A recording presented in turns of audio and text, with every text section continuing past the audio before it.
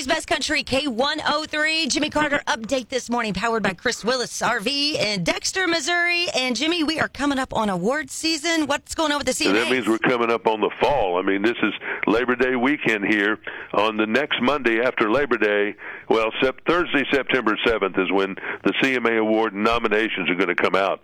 And I'm really curious of what they're going to do this year. Mm-hmm. You know, are they going to screw over Morgan Wallen again? Or is he going to get a lot of nominations? I mean, you got to wonder what some of this stuff is going to do. Zach Bryan is so popular. Will that popularity be reflected in this award show or not?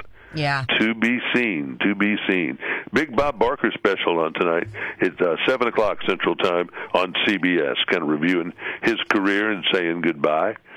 Box office, this is a Billboard magazine keeps up with how many tickets are sold for tours. Mm-hmm. And I think it requires some cooperation from stars, but it just depends. But anyway, the number one touring artist, you don't know this already, do you? I don't know. I don't think this is top 20, the 20 top grossing country stars of all time.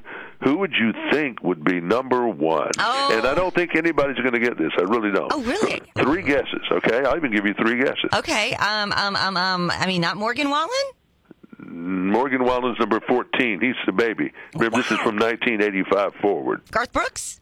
He is number 13. George Strait? Number 2. Ooh. With $733 million in ticket sales. That's just ticket sales now in his career. So who could be number 1? Who could it be? Kenny Chesney. $1.17 billion in ticket sales. Yikes. Isn't that something? That's a lot of money. George Strait, 733. Luke Bryan is number 3. Oh. He's right at $500 million. Really? Tim McGraw, Shania Twain, Toby, Jason Aldean, Rascal Flatts, Taylor Swift, although that Taylor Swift number is probably wrong. Probably. And Brad Paisley, number 10 at $334 million. But a lot of these folks are pretty much tied up in a pack together, and Luke Combs is number 19, but he's just getting going. Now, Aldean, who's up there pretty far, too, his wife keeps having him buy houses.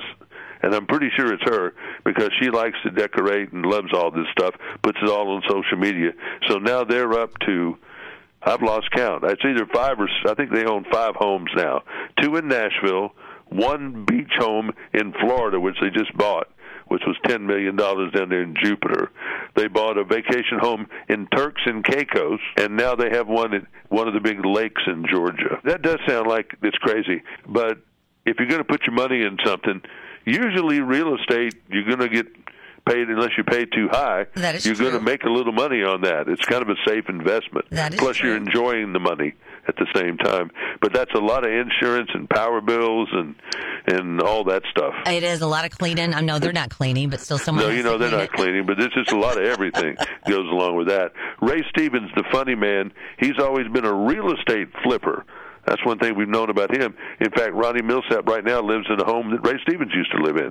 But he's selling his big home in the ritzy section of Nashville, Belmead, $8.2 million.